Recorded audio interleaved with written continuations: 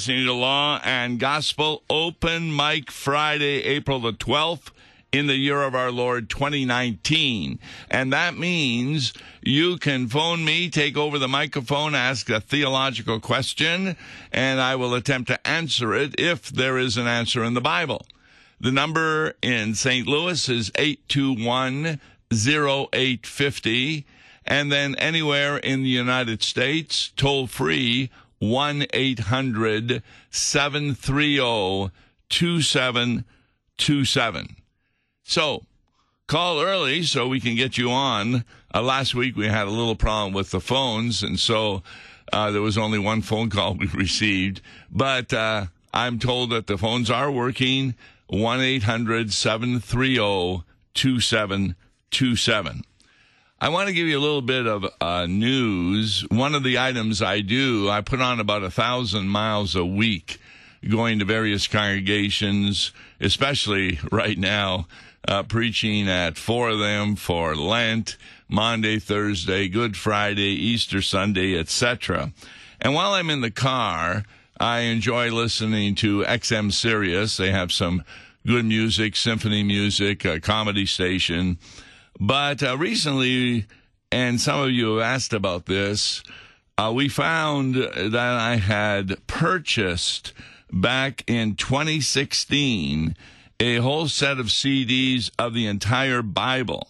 And I'm really enjoying listening to them. In fact, this last week I got through Genesis, Exodus, Leviticus, and Numbers, and all set to start with Deuteronomy. Now, what's interesting about this is they have different voices for the different characters. There's always some kind of music in the background. And, for example, when God is talking to the people of Israel, you'll hear noises of cattle and sheep and the people in the background talking about what God has to say, etc. It's just very, very kind of interesting to listen to. It's entitled The Bible Experience Complete. Now, I only paid $63, and that included tax and shipping and handling and everything. And so one of the other congregations asked me about this, and I looked it up, and I got it from QVC. That's that item on television. They sell all kinds of products.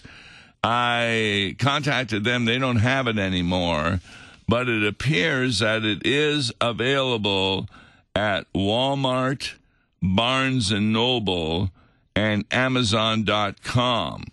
Now, as I looked at those, the one I think you'll want to take a look at is Amazon.com, The Complete Bible Experience, and it's for $115.99. So if you have a car with a CD, and I need to mention that because I'm now told that new cars no longer come with a CD player. People have gone beyond that, and they're using other implements to listen on the radio. But if you have a CD, you'll want to listen to it because you can listen to it at home. There's about 90 CDs. It's just really quite interesting. None of them last over an hour and 15 minutes because that's the length of a vocal CD that you can put items on. So we want to indicate that to you. It's called The Complete Bible Experience, and it comes with a guide and case. And even though my individual price was $54.96 from Amazon, it's about $115.99. The ones from Barnes & Noble and Walmart, I believe, are shortened versions of it. They don't have the entire Bible, but the one from Amazon.com appears to. So that's one item I wanted to talk about.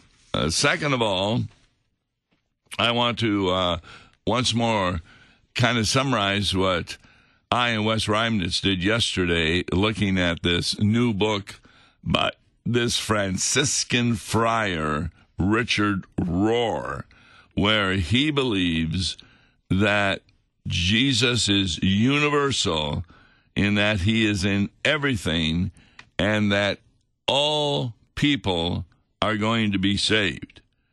The name of his book, which he, by the way, dedicated it to his dog, is one called The Universal Christ. And it was released in March, recently number 12 on the New York Times bestseller list for nonfiction, although I think it should be under fiction, because many of his individuals in the Roman Catholic Church have described the book as dangerous and even heretical. And the only reason we bring it up is, even though this is written by a Roman Catholic, it is a kind of a thinking on the part of many, many people.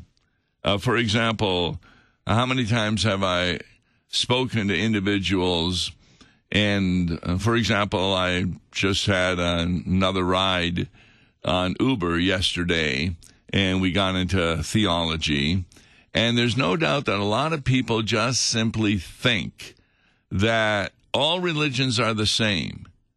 They all have the same God. It's just that they have different ways of getting to heaven. And I've never really understood that. I mean, Jesus Christ makes it very clear. No one comes to the Father except through me.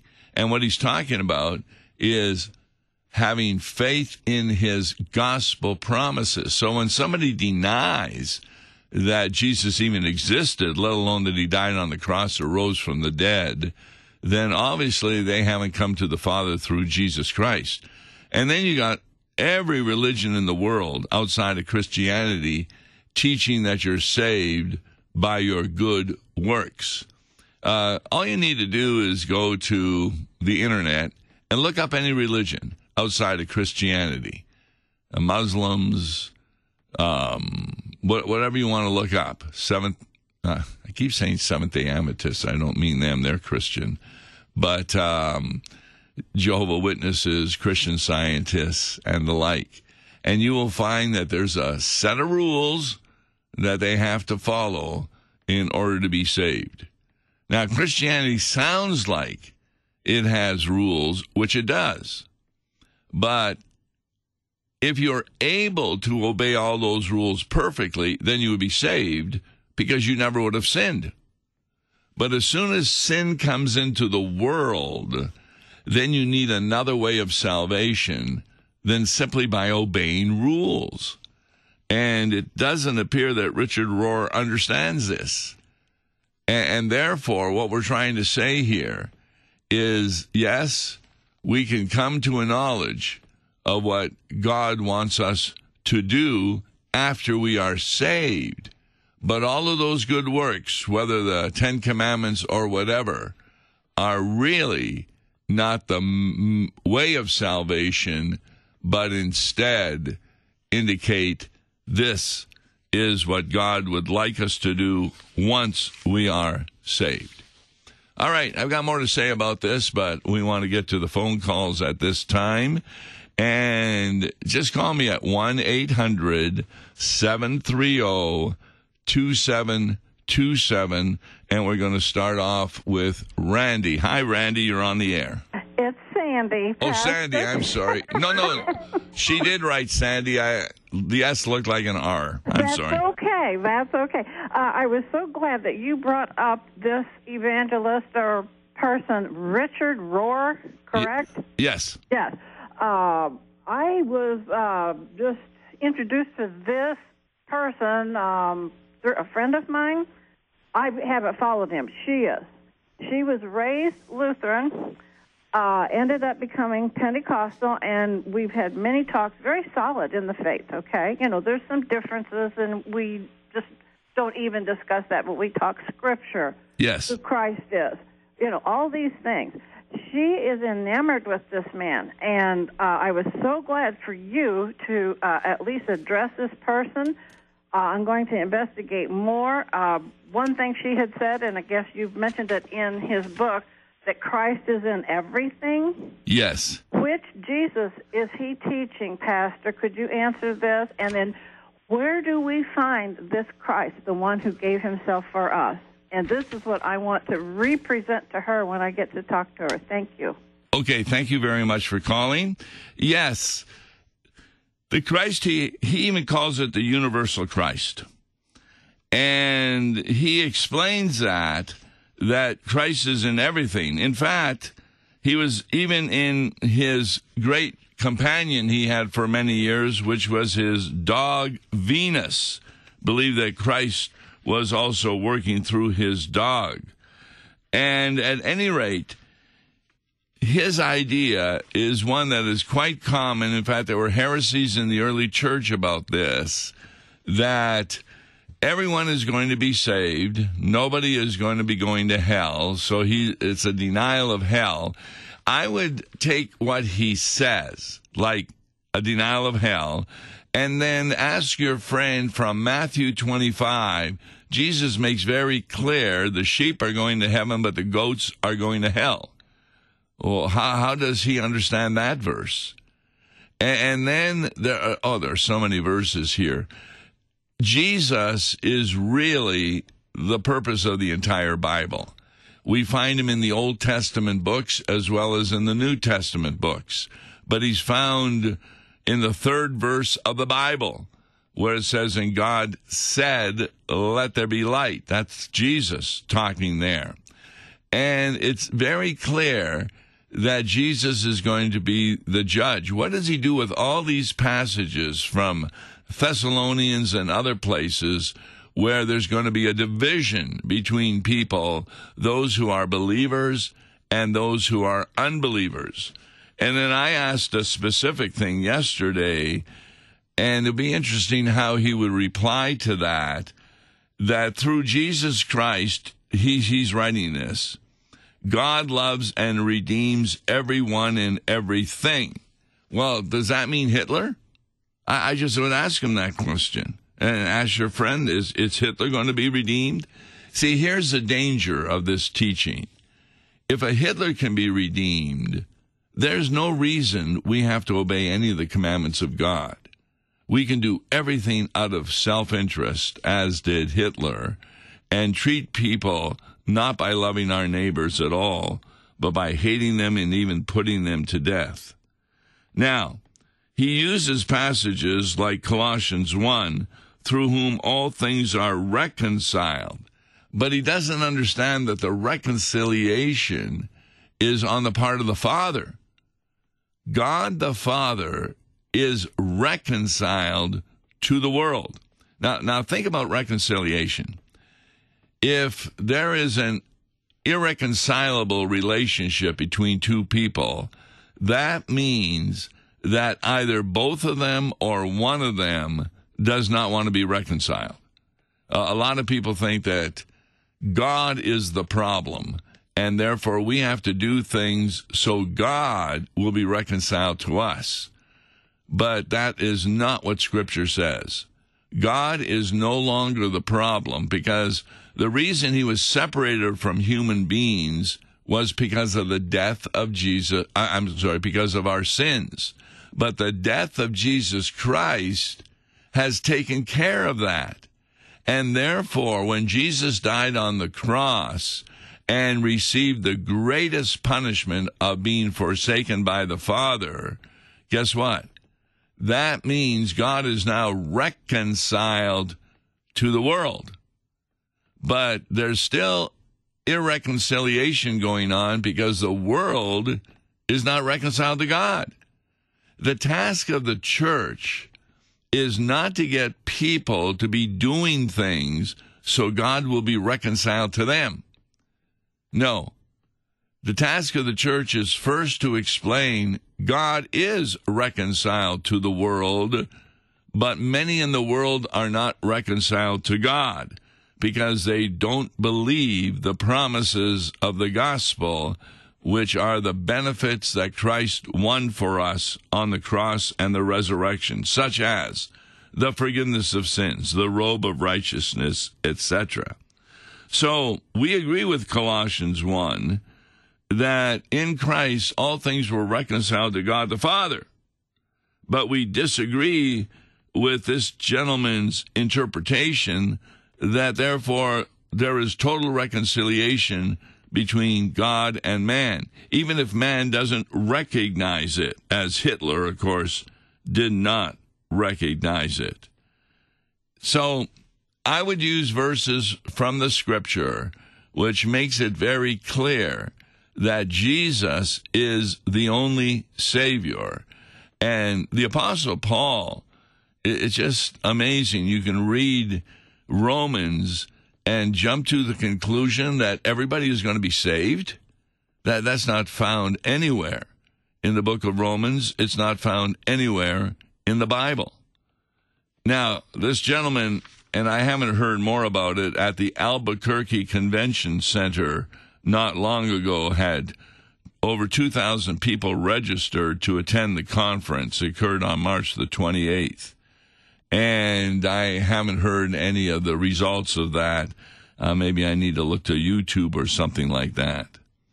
So at any rate, Rohr believes, and this is a quote from him, that everything without exception is the outpouring of God. Now, I don't know what that means. Are we saying that when Judas went to betray his Lord, that was an outpouring of God? That just doesn't make sense. And how many people have gone through extreme suffering at the hands of unbelievers or crooks or thieves and other such crimes? And they're going to say, oh, that was the outpouring of God? Now, why are people so infatuated with him? Well, let's say you have a friend that you really like, but he's not Christian. And you feel bad about thinking that, well, this person will not be going to heaven because he doesn't believe in Jesus Christ. Rohr says it doesn't matter because everyone is reconciled not only to God, but God is reconciled to them. So for those who have relatives and friends, this is a welcome kind of teaching from the devil. In other words, it's very similar to what even Adam underwent from the devil, where he lied to them. The devil never says anything that is true. It's always a lie. And the way you find out it's a lie is you listen what the devil is saying. He'll even quote Scripture. Well, that's found in the temptation of Jesus. Remember that go to the top of the temple and throw yourself down and be alive. Because the Bible says that God will make sure that nothing happens to you. He misquotes Scripture because he forgets the part, as long as Jesus is doing the will of the Father. It's not just to jump off the pinnacle of the temple. In fact, in that day, there was a theory on the part of some religious leaders that the Messiah will appear at one of the corners of the pinnacle of the temple, and when we see him there, that is the Messiah. So what the temptation was from Satan to Jesus, you don't have to go to the cross. You don't have to suffer for the sins of people. All you got to do is get on top of the pinnacle of the temple. And when you jump down and you're still alive, then they will believe you're the Messiah. Now, even if that had happened, the devil would have given the people the notion that he was the Messiah, not in the sense of a sacrificial, suffering Savior, but in this sense, guess what? He's going to be an earthly king. He's going to get rid of the Romans. He's going to give you all the food you want, all the drink you need. You're going to have a wonderful life. He's going to restore Israel to its former grandeur. That's the kind of Messiah that the people who received the feeding of the 5,000, that's what they concluded. Remember, they ran after Jesus to make him a bread king. And Jesus himself says they saw the miracle, but they missed the sign. You see, the miracles were kind of signposts. For what reason? Well, John the Baptizer had sent his disciples to Jesus asking, are you the one we're looking for, or is there another? And what does Jesus say? The deaf hear, the blind see, and so forth. These were not just miracles done, but they, in fact, were signs pointing to Jesus as the promised Messiah. So I would look for verses that make it very clear that what Rohr is saying is contradictory to the Bible, and then ask him just exactly what that means. Okay? Let's go to our next listener. Hi, I'm Pastor Baker. Who's this? This is George Silvestro. Yeah, George. Go ahead, George. Yes. Well, a question has come up, and I put it on Confessional Lutheran Forum. Should there or should there not be, or doesn't it really matter as an adiaphora, whether we have a communion service on Good Friday? I'm doing a Good Friday service, and we're not having a communion service. So, because we had one on Monday, Thursday. Well, we have one in our congregation every single divine service we have. We never have a divine service without communion. And one of our members asked me, I'm one of the elders, asked, why do we have this? The church I came from doesn't have communion on Good Friday. And, I put the question on the Confessional Lutheran Forum, and I get answers. A lot of people say no. A lot of people say yes. Some people say, was there a service, a CS service or something? And then there's a today. There's so many different names for them all. And some of them say, I do this, and we have one service, which is Thursday, Friday, and Sunday, all three. We never end the service and have a benediction until after the resurrection service on Sunday. It gets confusing. Yes. I would say that would be an area where a congregation can make a decision. When I first came to the congregation I was at for 28 years, they only had communion every other Sunday. And I liked that because we had a lot of people who were visitors, and it was difficult to tell them. And baptisms we would always do on non-communion Sundays. But I had a co-pastor, Peter Kurowski, who wanted to go to every Sunday, and I said, no, you're wrong. I'm going to take a course, which I did with a Evanson, and at the end of the course, I agreed with him that it would be appropriate to have communion every Sunday. But it doesn't mean that is what everyone has to do. Each congregation can make up its decision. I'm working with 4 congregations right now. 2 of them have communion every Sunday, but they don't have it during Lenten, whereas the other one has it every Sunday and another one has it every other Sunday. My home church, St. Paul de Pere, with 2,000 members, has it every other Sunday. So I would consider it to be a decision on the part of the congregation, and if they want to do it. When I came to the conclusion it'd be nice to have it every Sunday, we did studies for 6 months on the Lord's Supper until the people asked to have it every Sunday, and that was very important to do. Well, we've been with this congregation now for about 7 or 8 years since we moved here, and it's every Sunday. And it's to me, he said, do this in remembrance of me. That means every time we have divine service, when he is serving us, it's appropriate to have the communion. And that's why we've done it that way. But as I said, this one person asked, and is it inappropriate? And that's why I called to ask you, sir. Yeah, it's not inappropriate not to have it every Sunday. That's beautiful. But it's up to the congregation. And that should be a decision of the voters. Super. That's what we have decided, and I thank you very much for your answer. Thank you so much for calling. The Lord be with you. All right, bye-bye. You too, sir. Boy, I'd like to continue. We've got another one on, but I only have 15 seconds.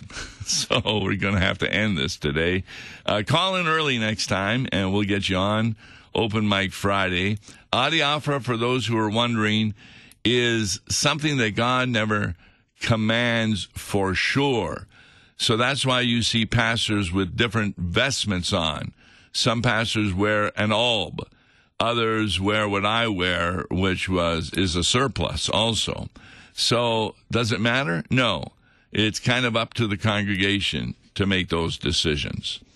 On Monday, boy, we're going to be taking a look at Holy Week and be looking at a verse for either Easter, Maundy, Thursday, or Good Friday. Join me, Tom Baker, on Monday, and during Easter, please help contribute to our cause. God bless.